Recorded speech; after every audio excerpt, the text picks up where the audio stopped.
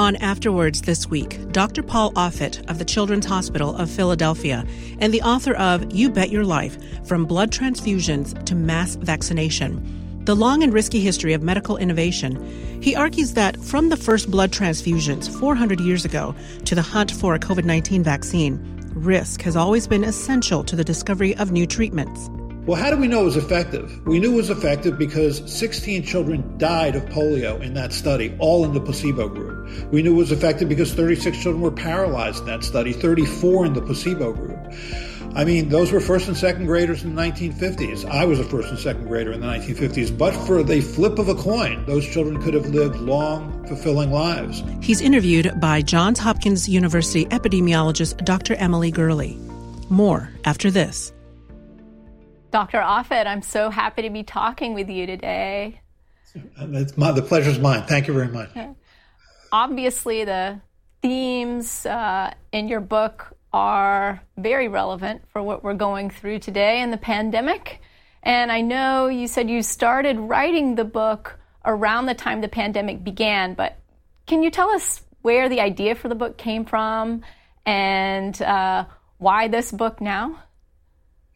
I think the emotion for this book actually came from the fact that I am a child of the 50s and I remember the polio epidemics. And what I remember from that is, one, how devastating and that pandemic or that yearly epidemic was, how much it affected my mother. You know, we were not allowed to go to, swim in a public pool. Me and my two first cousins would swim in these little plastic pools in the back. And so Jonas Salk made a polio vaccine, and he made it by taking the virus, growing it up, purifying it, and inactivating it with a chemical. So you were inoculated with whole killed polio virus. He tested it in 700 children in the Pittsburgh area, and he found it to be safe and induced an immune response that he felt comfortable would be protective. This is coming up now because I'm on the FDA's Vaccine Advisory Committee, and we are on Tuesday going to consider a several thousand child study for the 5 to 11-year-olds. So I'm getting to that in this context. And so he didn't want to, he was happy. He said, this is it. I've got it. Tells his wife, Donna, Eureka, I've got it.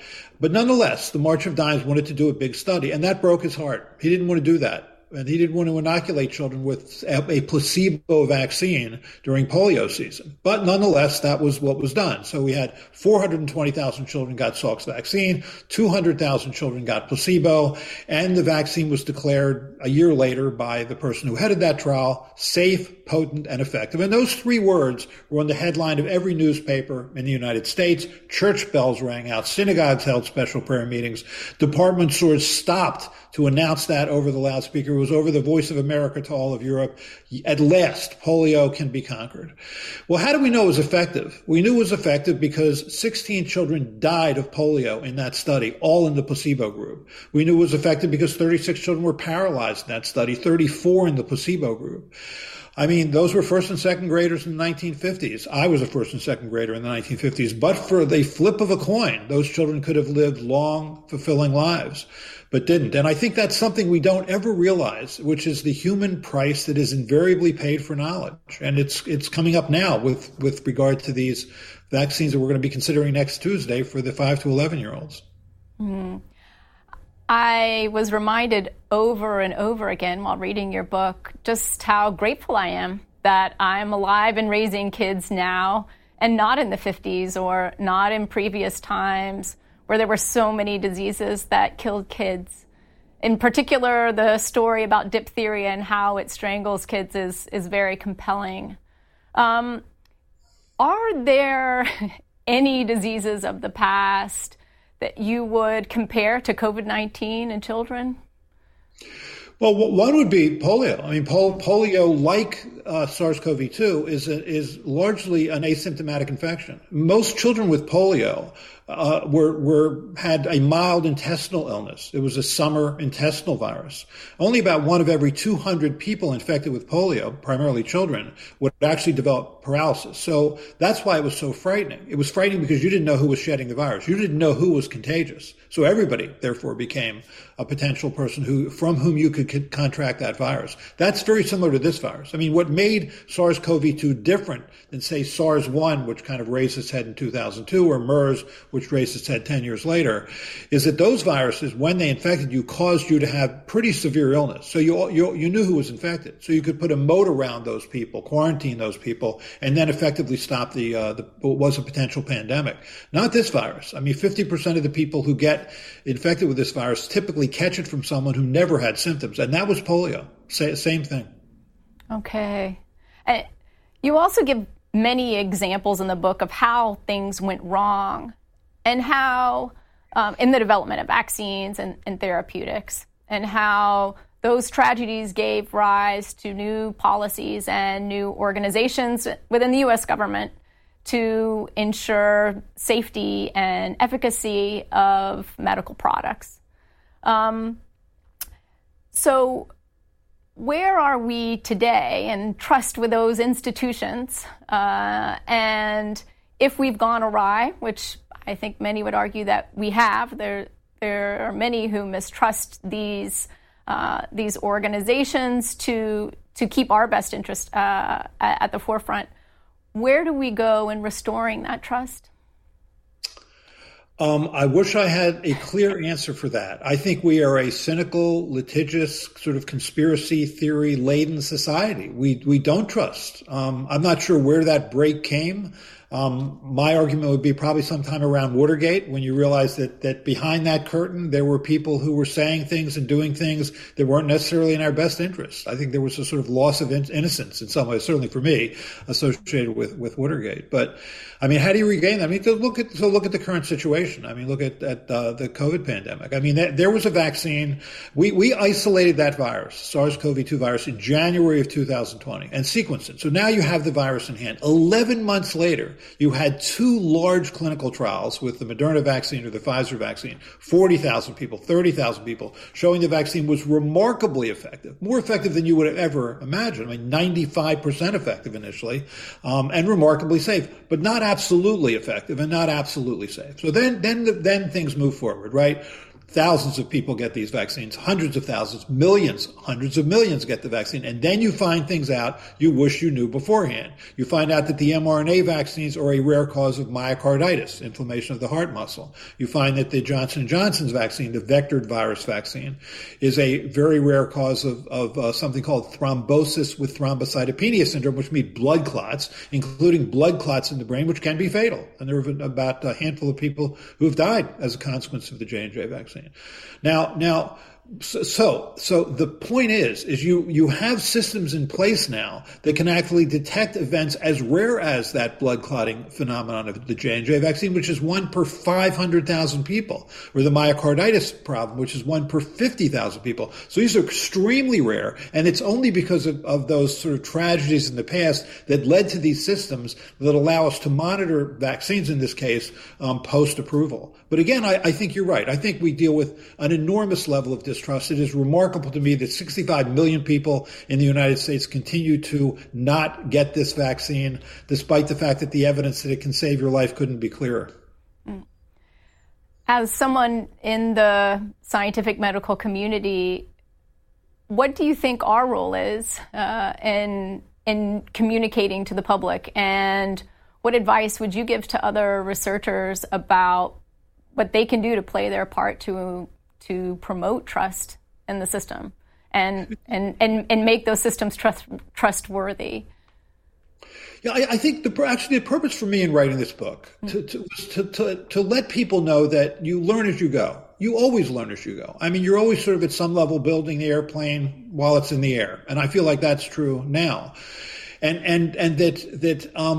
that has to be understood. But I think what happens, I mean, you could sort of read my book the other way, which is, that here's a series of tragedies which resulted in enormous amount of harm. And so, therefore, you can't trust science or you can't trust medicine. But that's the process. That is the process of knowledge. Knowledge is always hard-earned and invariably associated with a human price. And I think that has to be understood. And when people make a choice, they should realize there are no risk-free choices. There are just choices to take different risks. And so the goal then is to, in as dispassionate way as possible and as an informed way as possible, choose the lesser risk. And when people say, I don't want to get a vaccine, I don't want to risk getting a vaccine, well, they're risking getting this disease. And as an NIH researcher recently said, and I think he's absolutely right, over the next few years, you're going to have two choices, which is get vaccinated or get naturally infected. And natural infection is not the better choice. So I think that's the purpose of the book, to get people to understand that we learn as we go. Just going back to this meeting that I'm going to have with the FDA Vaccine Advisory Committee next Tuesday, we'll consider a trial in children 5 to 11 years of age of a few thousand children. And then we're about to make a recommendation for a few million children, tens of millions of children. When do you know everything? You never know everything. The question is, when do you know enough? When do you think you know enough to move forward? And that's really the history of medical advances. The fact is we live 30 years longer than we did 100 years ago. It's because of the 9 medical advances I talk about in this book, but they're hard-earned, and they will always be hard-earned. People would make the argument, you know what, let me wait till the learning curve is over, but the learning curve is really never over. Well, and as you say in the book, we're always, day in and day out, making decisions in the face of uncertainty, whether we acknowledge it or not. I really liked your analogy of the 3 bridges to talk about the context of decision-making, or the decision-making in the context of uncertainties. Can you talk a little bit about the 3 bridges analogy?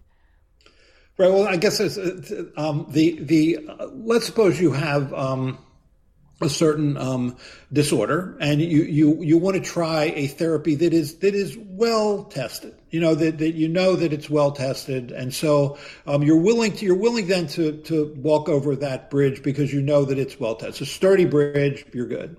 But now the therapy is relatively new. It's a new therapy or a new biological whatever. Now do you want to do that? And the degree to which you want to do that is only to the degree that you're being chased by a lion. I mean, if you're chased by a lion, then you're willing to cross that more rickety, less tested bridge than if you're not being chased by a lion. It's actually Christian Barnard, who was the first person to do a human-to-human heart transplant, said that. I mean, the person who he transplanted, a man named Louis Washkansky, he was in desperate need of a heart. And, he was willing to be the first person to receive a human heart-to-heart transplant because he didn't have much longer to live. So the decisions get a little easier in that case. But, look at sort of the 4,000 people who are currently waiting for a heart transplant today. 1,300 of them will die while waiting. You don't know whether or not you're going to be one of those 1,300. So would you be willing to be one of the first or the first to try a pig heart, where pigs can be genetically engineered so that you won't reject the heart, so that you won't need immunosuppressive therapy? You want to try that? Now realize within the last 48 hours, there was a successful kidney transplant where the person who received the transplant received a transplant of a pig kidney, and it went well. So do you want to give that a shot? You want to try that? Or do you want to try the well-worn bridge, if you will, of getting a heart transplant, knowing that you'll live probably 15 years on average after that transplant? Or do you want to try the pig heart because you're scared you may be one of the 1,300 who dies while waiting? It's always, at some level, you're always gambling. And I just think what you said earlier was exactly right. We don't like to think we're ever dealing with uncertainty, but we always are. We always are, and unfortunately, our human brains aren't well evolved to think about risk and that uncertainty. And when the pandemic first began, these examples you give are of individuals, right, making decisions about whether to take a new treatment or get the pig heart or wait and see if you are able to get a human heart transplant.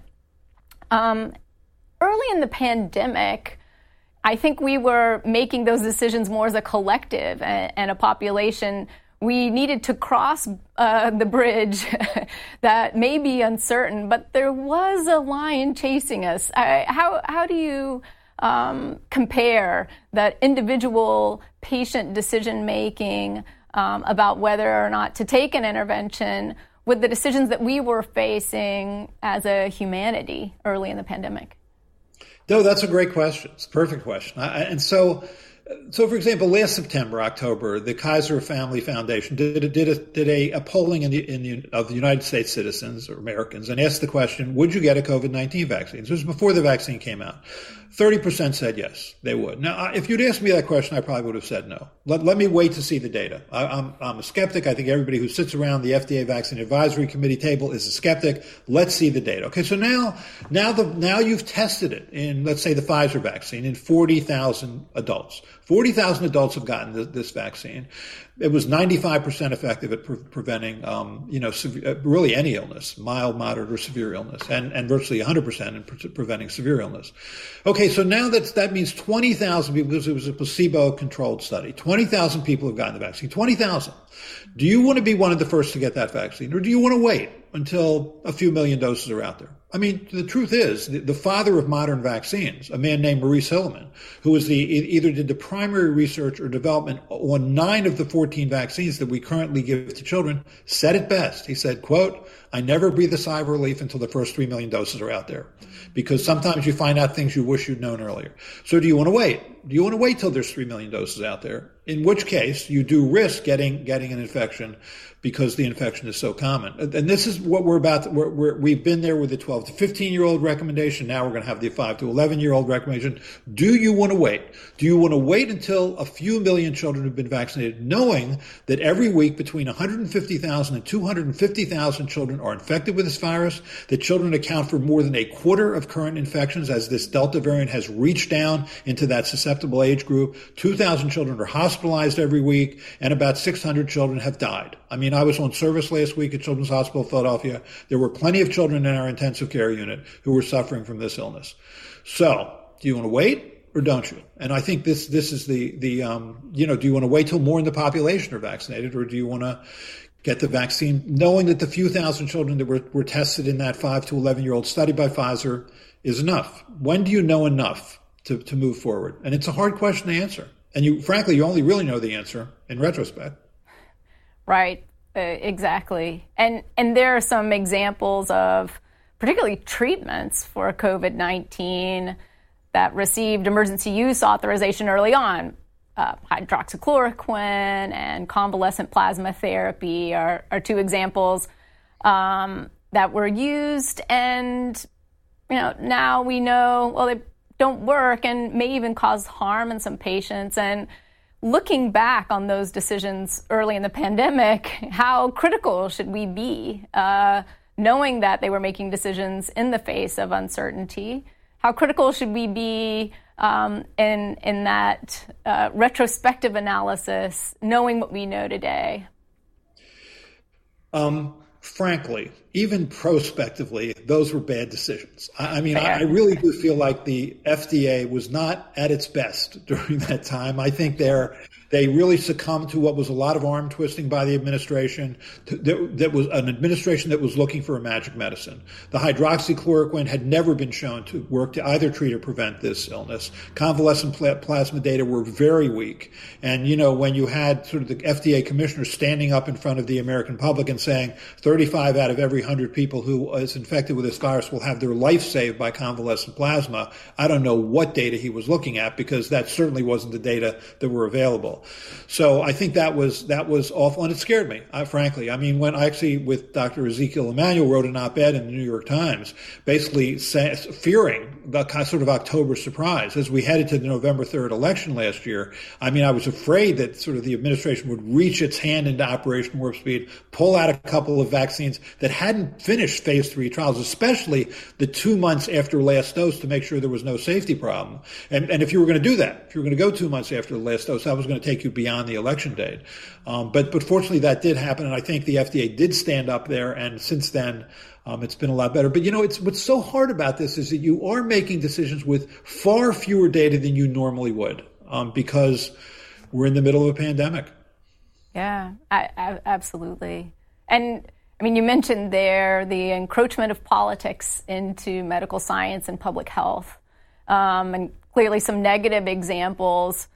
Can you think historically of any good examples of politics interfering in science and public health? Are there good examples out there? Well, I guess what I would say, a good example is actually, let's go back to the Trump administration. I think the decision to put $24 billion into this effort, I think the name Operation Warp Speed, I think was not the best choice. I think it kind of scared people that, that safety guidelines were being ignored or timelines were being crunched. But that what they did there was they basically mass produced the vaccine at risk, meaning that they didn't wait for finishing of the phase 3 trials to see whether the vaccine worked, to see whether it was safe. They built the building, they mass produced the vaccine, and if it didn't work or was unsafe, they were just going to throw the vaccine away. But this way, when you saw that the trials were successful, you could roll it right off the shelves. And I think that was an example of the government taking over a program that was great. On the other hand, if you want to see the government on the other side, it would be the swine flu vaccine story in 1976. I mean, there was an outbreak of basically H1N1 influenza, so-called swine flu influenza, in Fort Dix, around that time, and at Fort Dix, New Jersey, and the thinking was this could be a pandemic strain, but it wasn't. There was enough information probably that probably wouldn't be. There were a lot of advisors that told President Ford, don't launch this program, but he did. I mean, the government basically paid for that vaccine. It was a short-lived program. Probably 40 million people got that vaccine. It was found to have an unfortunate side effect called Guillain-Barré syndrome, which is an ascending paralysis that can be severe. It was rare, maybe 1 per 100,000 people, but it was real. That was a program that was disastrous in many ways. What do you think about the politics at an international scale around the pandemic and particularly vaccines? What has worked in your opinion, and what should we avoid next time? Well, it's interesting, the level of nationalism, isn't it? I mean, so China has a vaccine made by Sinopharm, which is this whole inactivated viral vaccine. That's their strategy. And so people in China get that vaccine, and people who are allies of China get that vaccine. Russia has a vaccine similar to the AstraZeneca vaccine and the Johnson & Johnson vaccine, which is a so-called vectored virus vaccine. It's sort of two doses of that, and that's what you get if you're in Russia. The AstraZeneca vaccine was primarily a United Kingdom vaccine and some other European countries for that. Here, the Moderna vaccine is a U.S. vaccine. I mean, the research for that vaccine was done at the National Institutes of Health. Moderna is a U.S. company, and so that's a U.S. product. So it's interesting how it's played out. Definitely there's a nationalism here. I talk about that a little bit with anesthesia. In the chloroform was a European invented phenomenon, and even though it was actually much more dangerous than two other anesthetic agents, ether and nitrous oxide, it was sort of perpetuated in Europe much longer, I think, because there was this kind of nationalistic sense of pride that they were the ones who invented it. Do you think that nationalist sense of pride is also driving vaccine use? I mean, I imagine so, right? Even though some of these vaccines work better than others, it seems that countries who have developed vaccines are sticking with theirs. It certainly seems that way. Yes, I completely agree. It's interesting. And you would think it wouldn't necessarily be that way. I mean, so for example, if the vaccine in China, the whole inactivated viral vaccine were better, I mean, would we use that vaccine to the exclusion of, say, the Pfizer or Moderna or Johnson & Johnson vaccine? It's not clearly better. So that didn't happen. But had it been that way, would we have been different? Or in China, if you look at for example, the Moderna or Pfizer vaccines as compared to the vaccine, the whole inactivated vaccine used in China, it looks like it's better than that vaccine. Nonetheless, they're using their vaccine. Well, and perhaps at this stage in the game where vaccine supplies are still fairly constrained, maybe there isn't much choice there, but maybe things will shift once that's no longer such an issue. No, I think you're right. And certainly this virus is going to be with us for a while. And as more and more vaccines come into play, the New England Journal of Medicine just this past few weeks has a Novavax vaccine, which is a sort of purified protein that's adjuvanted with a powerful adjuvant. And, it was roughly 90% effective, including those who are over 65 years of age. And we'll see how that plays out. I think what's going to happen over time is as you have more and more experience with this vaccine, now about 1 billion people have been vaccinated in this world of more than 7 billion people. I think you're going to find out that there may be differences in the safety profiles, or there will be differences in the safety profiles. There'll be differences in the capacity of these different vaccines to protect against different variants as more and more variants arise. There'll be differences in the capacity for duration of immunity. And so I think we're going to learn as we go, and then we'll see how it plays out at an international level. I'm sure we'll be learning a lot more. There's no doubt. So we talk about these vaccines that work. And as you already mentioned, I think we got so lucky. Okay? There was no reason to believe that we would have such safe, effective vaccines. But when we talk about vaccines in the media and the general population in lay terms, we talk about how well vaccines work. But of course, scientists don't measure whether or not vaccines work. We measure efficacy, safety, immunogenicity, effectiveness. Does it prevent infection? Does a vaccine prevent infectiousness? Does it prevent hospitalization? Any disease? Does it prevent death? Does it prevent sequelae? So we have all a myriad of outcomes that we think about with vaccines, yet it gets distilled into this general concept of whether or not the vaccine works. So there's a lot of nuance lost there. Should we be concerned about that loss of nuance? And if so, why? So it's been interesting to see the way this is played. I mean, I was fortunate enough to be part of a team at Children's Hospital of Philadelphia that created the strains that became the rotavirus vaccine. So that was a 26-year effort. I certainly got to watch that vaccine go from bench to bedside. And I'm only all too grateful that the people who are communicating that vaccine are not the people who are communicating about this vaccine. I mean, I think there have been at least 3 major communication errors with this vaccine in terms of what you're getting at. I think the first is the use of the term breakthrough. If you're given a vaccine and you have a mildly symptomatic infection or an asymptomatic infection, you won. That's the goal of this vaccine. The goal of this vaccine is to protect against serious illness, meaning the kind that causes you to seek medical attention or go to the hospital or go to the ICU. That's the goal. It's the rare vaccine that prevents asymptomatic infection or even mildly symptomatic infection. So when Brett Kavanaugh, for example, who's fully vaccinated, has an asymptomatic infection, that's carried as a breakthrough. And the word breakthrough implies failure. And so I think it sort of damns this vaccine unfairly. I think the second major communication error, and it really both those occurred at the same time, which is associated with that Provincetown outbreak in eastern Massachusetts. Thousands of men get together, celebrate July 4th. 80% of them were vaccinated. Nonetheless, there's an outbreak involving 346 people, most of whom had asymptomatic or mildly symptomatic infection, which was sadly termed a breakthrough. 4 were hospitalized. In other words, a hospitalization rate of 1.2%. That's excellent. That's as good as you're going to do with the vaccine. Nonetheless, it was carried as, breakthrough. Now, hospitalizations, that is a breakthrough illness, but, the mild infections weren't. The third communication error, I think, was when President Biden stood up at the podium in August and said, we are going to have a booster dose available for all Americans over 18 years of age on September 20th, thus sending the message that people, for example, who'd gotten 2 doses of mRNA vaccine or 1 dose of J&J's vaccine were not fully immunized. So I think we have an excellent vaccine that continues to have excellent protection against serious disease, including Delta variant, including all age groups, right up to the present time. But you would never know it by the way it's communicated because everybody is scurrying to get this sort of cash in on this booster palooza that we've created, where I think we've scared people. We've created this kind of third dose fever. And if we really want to get on top of this pandemic, that's not the issue. I can tell you that at the hospital of the University of Pennsylvania in Philadelphia, when adults come into our hospital and are in the intensive care unit, it's not because they haven't gotten a third dose. It's because they haven't gotten any doses. And until we get on top of that, we're not going to really, I think, have a major impact on this pandemic.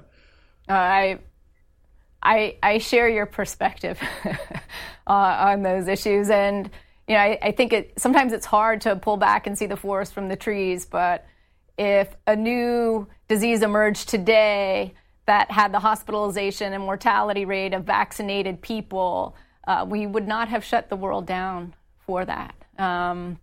So I think those are important messages for getting back to a post-pandemic world. So I want to ask you about your experience living in this pandemic where everyone is interested in vaccines and more people, I'm sure, well, I would guess, consider themselves to be experts in vaccines. There was a meme going around early on that entertained me about the armchair epidemiologist in the pandemic. Did you have the same phenomena of armchair vaccinologists, and are you familiar with that concept?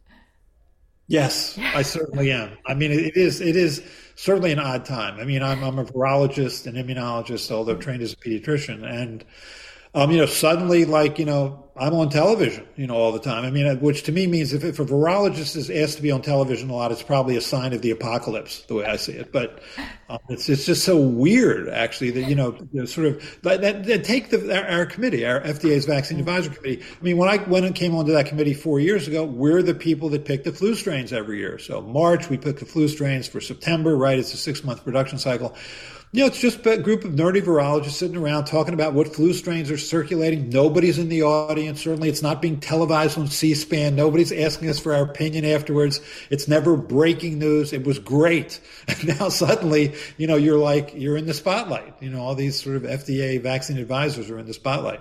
It's just odd. But you're right. In terms of the armchair epidemiologist or the armchair virologist, I certainly get a lot of emails from people telling me how awfully wrong I am about whatever it is I've most recently said. Yeah, there's a lot of people in that club. What do you wish that the armchair virologists out there knew? What do they most often get wrong? I think the thing that's hardest for people to grasp, and you sort of alluded to it earlier, is the notion of relative risk. I don't think we get that. It's hard to communicate risk. I mean, so for example, the risk of myocarditis is 1 in 50,000. The risk of Guillain-Barré syndrome after J&J's vaccine is 1 in 120,000. I mean, the risk of severe clotting is 1 in 500,000. These are extraordinarily rare events. Nonetheless, you can see people sort of making policy decisions based on these rare risks. There's not a vaccine I can think of that doesn't have a rare, serious risk. They all do. I mean, measles vaccine can cause thrombocytopenia, a lowering of the platelet count associated with bleeding in roughly 1 in 30,000 people. The oral polio vaccine was a rare cause of polio. It occurred in 1 per 2.4 million doses. The influenza vaccine is a rare cause of Guillain-Barré syndrome, 1 per million doses. But we don't make policy based on that. And I think that's the thing that's the hardest for me to watch.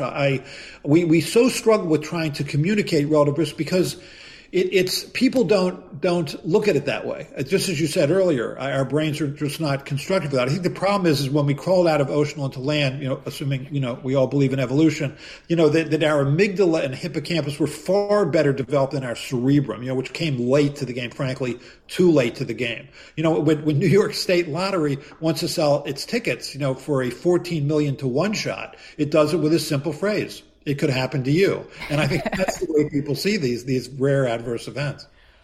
Yeah, right.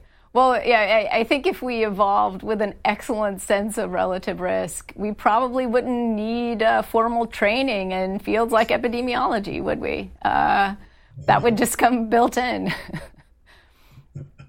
Right. Yeah. Would that were true. I think at the very least we could probably be better about educating about the scientific method, how it works at the elementary school level. I mean, I remember as a child, Mr. Wizard. See, this is well before your time, but Mr. Wizard was a guy who, on my black and white television set in the 1950s and 1960s, he would always be standing next to like 10, 11, 12-year-old child who he would then explain various scientific concepts like a vacuum, how you could create a vacuum by putting in a milk bottle, a flame, and then that would suck like a soft-boiled egg into the bottle. And he used flashing lights to represent radiation. And you could be a member of the Mr. Wizard Science Club, which meant that you got a little kit and you got his books, and it was great. I don't know of anything analogous to that today. It would be, science was in many ways celebrated. And there was certainly far more time devoted to science and technology on television then or even in the newspapers then than there is now. I think obviously the pandemic changes that largely, but I think we need to be better educated about the scientific method and how that works. So science is, I think, losing its place as a source of truth. It's becoming just another voice in the room. Sadly, I think you're probably right. But maybe we can use the pandemic as a way to re-engage young minds in science and the scientific endeavor. And I know I've definitely gotten more emails lately from high schoolers who are interested in careers in science. So we can hope, I guess, that maybe that's one good thing that comes out of this. We can always hope. I am impressed by the young, though. I mean, I've done a number of sort of webcasts or podcasts, with a variety of, people in their late teens, early 20s, and they're just really, really interested in getting it right. It is encouraging. So I'm choosing to take heart in that. Look, we have to find victories, recognize them where we find them, at least. So I want to get back to the concept of risk. And, I think there are some people who have been living for quite some time that, in ways, believing that the pandemic is over. Like there's nothing about this pandemic that's going to have a major impact on their life. There are some people even today who can never imagine the end to the pandemic or going back to what they did before out of fear. I would guess you're somewhere in between. Can you tell us a little bit about how you think about the end of the pandemic? What are the signposts that we should be looking for, based on the evidence, based on science, on when the pandemic will be over, knowing that COVID will go away, but at some point will become a manageable endemic disease? What do you think? What do you think about when the pandemic ends? So I think you're right. I think it's the pandemic part will end hopefully relatively soon in the United States. Remembering that we are only as good as the world as we learn from this pandemic, right? I mean, what happened in China clearly affected the rest of the world. In terms of herd immunity, I mean, what percentage of the population needs to be protected either from vaccination or natural infection to significantly slow the spread of this virus? That's actually based on two factors. One is the contagiousness of the virus, the so-called R0 or contagiousness index, which is somewhere between 5 and 9, meaning if I'm infected and I go out into the world and see everybody I come in contact with is susceptible, I'll infect 5 to 9 more people. And then the second thing is vaccine effectiveness, but it's really effectiveness against contagiousness. So if you sort of plug things into the formula based on those two factors, it's actually R0 minus 1 over R0 divided by effectiveness. You're probably in at least the low to mid 90% range for what you need to have in terms of protection. It's really almost close to what you see with measles vaccine. You need to be in the low to mid 90% range. We're probably right now at about 75%. I mean, although about 57% of the U.S. is fully vaccinated, there's at least 100 million people who've been naturally infected, and there's overlap between those two groups. But I think we're probably at 75, maybe 80% now. We are starting to see numbers come down, but that's happened before, so it's hard to take too much heart in this. But I think if we can vaccinate another 30 million people, I really do think we can get on top of this. But you're right. This virus isn't going away for a while. And as long as it exists in the world, we need to make sure we're a highly protected population. I mean, look at the polio vaccine. We still give children a polio vaccine every year in this country. We haven't had polio in this country since the 1970s. We haven't had polio in this country for 50 years. Why do we do it? We do it because polio still exists in the world. And I think that came to sort of light in our hospital recently when we were taking in children from Afghanistan. I mean, Afghanistan polio is still endemic. And so now suddenly our residents and interns are thinking, wait, could this person be shedding polio virus asymptomatically? Suddenly they're thinking about polio where they hadn't thought about it before. It sort of brought it into stark contrast. Yeah, we have the luxury of not thinking about polio very much these days, don't we? At least in the U.S. Right. So I wanted to turn to another recurring theme in your book. I really enjoyed the stories about the people and their humanity, their human fragility, both the patients that you describe in many of the vignettes, as well as the scientists themselves. And you talk in particular about some scientists who had really severe moral failings and how that was their scientific contributions were marred by their human failings. And in today's society where we're all judged increasingly. I think, we know more about each other's personal lives than ever before. What role should there be for, when evaluating a scientific discovery, the person themselves and their personal lives? How should we wrestle with those in a reasonable, productive way? Right. That's a great question. When you publish a scientific paper, there's always a certain level of trust. You assume that the person isn't making up data. The way that gets ferreted out, if you will, is that it has to be reproducible. Other people working in different parts of the world, working with different populations of people, if it's a clinical study, then show the same thing, and then a truth emerges. But you're right. I mean, the scientific process is flawed in the sense that it's a human endeavor and humans are flawed. So you have to have those sort of that kind of truths emerge thing associated with other people doing it. But one thing I think that was important for me in writing the book is you can't really legislate it away. I mean, you can put as many sort of systems in place to make sure that things don't happen, but they always happen. I mean, for me, one of the most emotional stories, because I lived it, was the Jesse Gelsinger story. I mean, just because that happened at Penn, and I was at Wistar, actually, when that was all happening. So Jesse Gelsinger was a 19-year-old man who had a enzyme deficiency, one liver enzyme he was lacking, which made it much more difficult for him to convert food into energy, so he had to take as many as 30 pills every day. But it was just one gene. So he would be uniquely susceptible to being cured by gene therapy. And so the gene therapy that was used was actually very similar to like the J&J or AstraZeneca vaccine. It was a replication defective adenovirus. So an adenovirus is a common cold virus. You can render it so it can't reproduce itself, and then you can put the gene in it that this boy lacked. And he was given that product, that gene, as part of an experiment. And he had essentially like a sepsis-like syndrome where his immune system was sort of overreacted, and his blood pressure dropped, and he basically died of what looked like bacterial sepsis, but it was really an overactive immune response, and nobody knew why that was.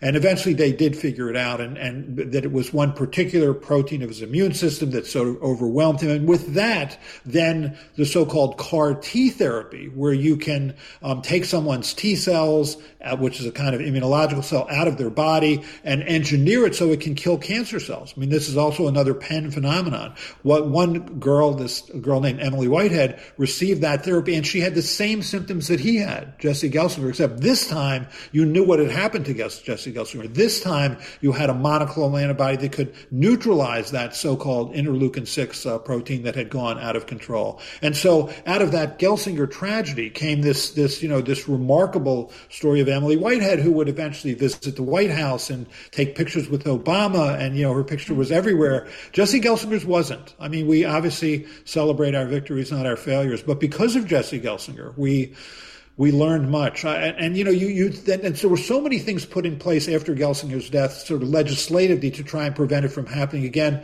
But it did happen again, with the retrovirus, so-called gene therapy that was used in France, where this particular virus happened to insert itself right in front of a gene that increased your risk for leukemia. And 4 of 10 children in that study got leukemia. So you always learn, and there's always at some level tragedy in that knowledge. And I just think at some level people need to know this. And although it is so hard to accept that, obviously, you'd like to think we know everything, but we never know everything. Humility has got to stay front and center in all of these endeavors. That's exactly the right word, by the way. That is exactly the right word. Humility. I mean, when we were at the beginning of this pandemic, and some of the CEOs of Pfizer and Moderna and others said, after they'd done a phase 1 trial of 10 or 15 people, then started talking about how they could mass produce millions of doses, you're just shuddering, thinking, be humble. Nature gives its secrets up slowly, grudgingly, and invariably with a human cost. Be humble. That's where that struck me. But you're right. Humility is the word. Yeah, I mean, it's just key, and it's hard for me to imagine not being humble in the face of all this. I really appreciated that point that you made. Another cognitive bias that you highlighted. I can't remember if it was that story or another in the book, but I think it's commonly referred to as the outcome bias, where we judge a process based on the outcome. So if the outcome is good, we assume the process was good. The outcome's bad, we assume the process was bad or inherently flawed, which isn't always the case. And I think the example that you just gave is highlights that to some extent. What are some of that outcome bias? Where do you see that happening now in the pandemic, if at all? Right. So the question is to be made wise by your experiences and not just nervous by them. I think that, the first antibiotic that was developed, so-called sulfanilamide, it was a product of the German dye industry in the 1930s. It was a breakthrough product. It could treat meningitis. Now you could treat pneumonia. You could treat gonorrhea. You could treat a whole broad spectrum of bacteria because of this amazing drug, sulfanilamide. And so it was available as a powder or a tablet form, but it wasn't easily ingested by children because they're not so good at taking tablets or powder. So one company, the Massengill Company of Bristol, Tennessee, resuspended that product in diethylene glycol, which was palatable and certainly solubilized this particular drug. The problem was diethylene glycol was fatal to kidneys. It really caused enormous kidney damage. And when this product was then released, there was like 240 gallons of it that were released. 100 people died, 34 of whom were children, and it really froze people about this drug. But what they didn't understand initially, it wasn't the drug. It was the way in which the drug was suspended. And so there were people then early on that said, I'm not going to take that drug because the drug could kill people, whereas it wasn't the drug. And, and the same thing with like diphtheria antitoxin. There was and by the way, that elixir sulfanilamide disaster led to the 1938 Food, Drug, and Cosmetic Act, or as historian Michael Harris has famously said, drug regulation in the United States is built on tombstones. And that's always true. And it was true with this sort of tetanus disaster in the early 1900s where diphtheria antisera, which was generated in horses, would save children's lives who had diphtheria. But this particular horse was infected with tetanus, so he had tetanus toxin in his bloodstream. And so 13 children in St. Louis died of tetanus when they were given a diphtheria antisera to treat their diphtheria. And many people then stopped giving diphtheria antisera and then watched children die of diphtheria because they were scared of the antisera. But the lesson is that we shouldn't, take antisera from horses that have tetanus. And, but it's odd the way we take the wrong lesson sometimes because you can fix the problem. Right. Exactly. And thinking about, the discussion about antibiotics and just how revolutionary they were in saving lives, the advancements in anesthesiology and anesthetics you talk about, how many people now remember the days of when you had to undergo surgery without anesthesia. We're a pretty pampered people these days. I think sometimes we forget. And so these were major advancements that improve the longevity and quality of human lives. But of course, there are downsides even to those, right? These are all tools, and we see now antimicrobial resistance, threatening human health. The real crisis in opioid addiction, people who were treated for pain and then became reliant on those drugs and suffer as a consequence. It's a reminder, isn't it, that these are tools. They can be used for good, but there's always some possible downside. Right, and you have to be careful how you use them. You bring up the issue of antibiotic resistance. I remember when I was in high school, I read a book by Sinclair Lewis called Arrowsmith. That book was written in the 1920s. And in that book, Martin Arrowsmith, a doctor, is working with bacteriophage therapy. So bacteriophages are viruses that can enter bacteria and kill them. So, bacteriophage, phage means eat. So these viruses could actually kill bacteria because that's all you had. It was the 1920s. There weren't antibiotics yet. Well, we use bacteriophage therapy now at Children's Hospital Philadelphia in certain children who are infected, say, with strains of Pseudomonas that are completely resistant to antibiotics. And mostly you see that in patients with cystic fibrosis.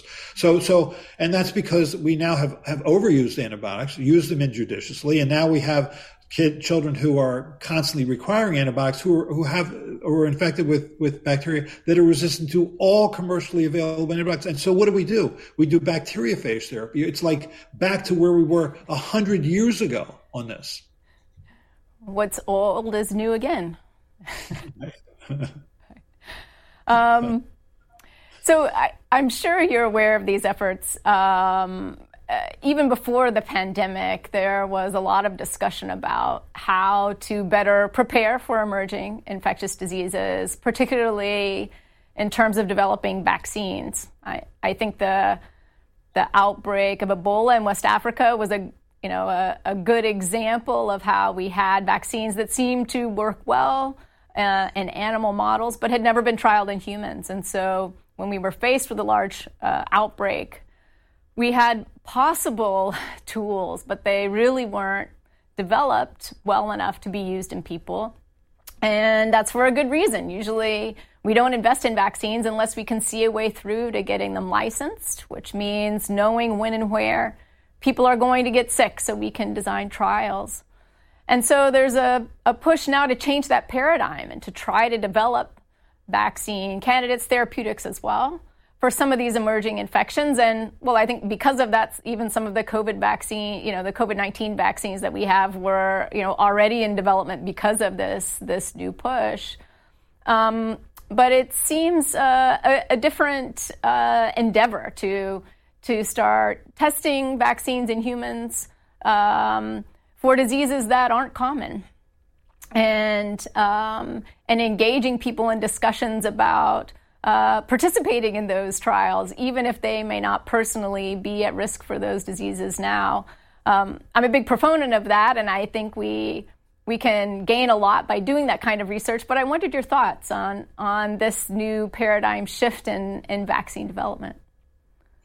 No, I think it's actually, what amazes me is that when faced with this pandemic, the SARS-CoV-2 pandemic, that what we ended up going to in this country were two novel technologies. I mean, for as much experience as we've had with live attenuated viral vaccines or whole killed viral vaccines or purified protein viral vaccines, like the hepatitis B or human papillomavirus vaccine, what we went to were the mRNA, was either mRNA or these vectored virus and these genetic vaccines. And the reason is, in many ways, they were much easier to do because you just needed that one gene. You didn't, it was in many ways easier because you knew the gene you were interested in. You were interested in the gene that coded for the surface protein. So in many ways, they were the fastest vaccines to make, easier than the others. I mean, so I think that sort of surprised me. But I think what really surprised me negatively was how bad we were at handling this pandemic initially, just with these simple things like making sure that we could have adequate testing and adequate quarantining and masking and social distancing, the kind of things that could have gotten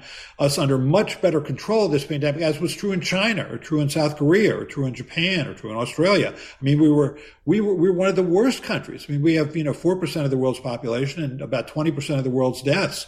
It surprised me. I wouldn't have imagined we would have been as technologically advanced as we are to have done that.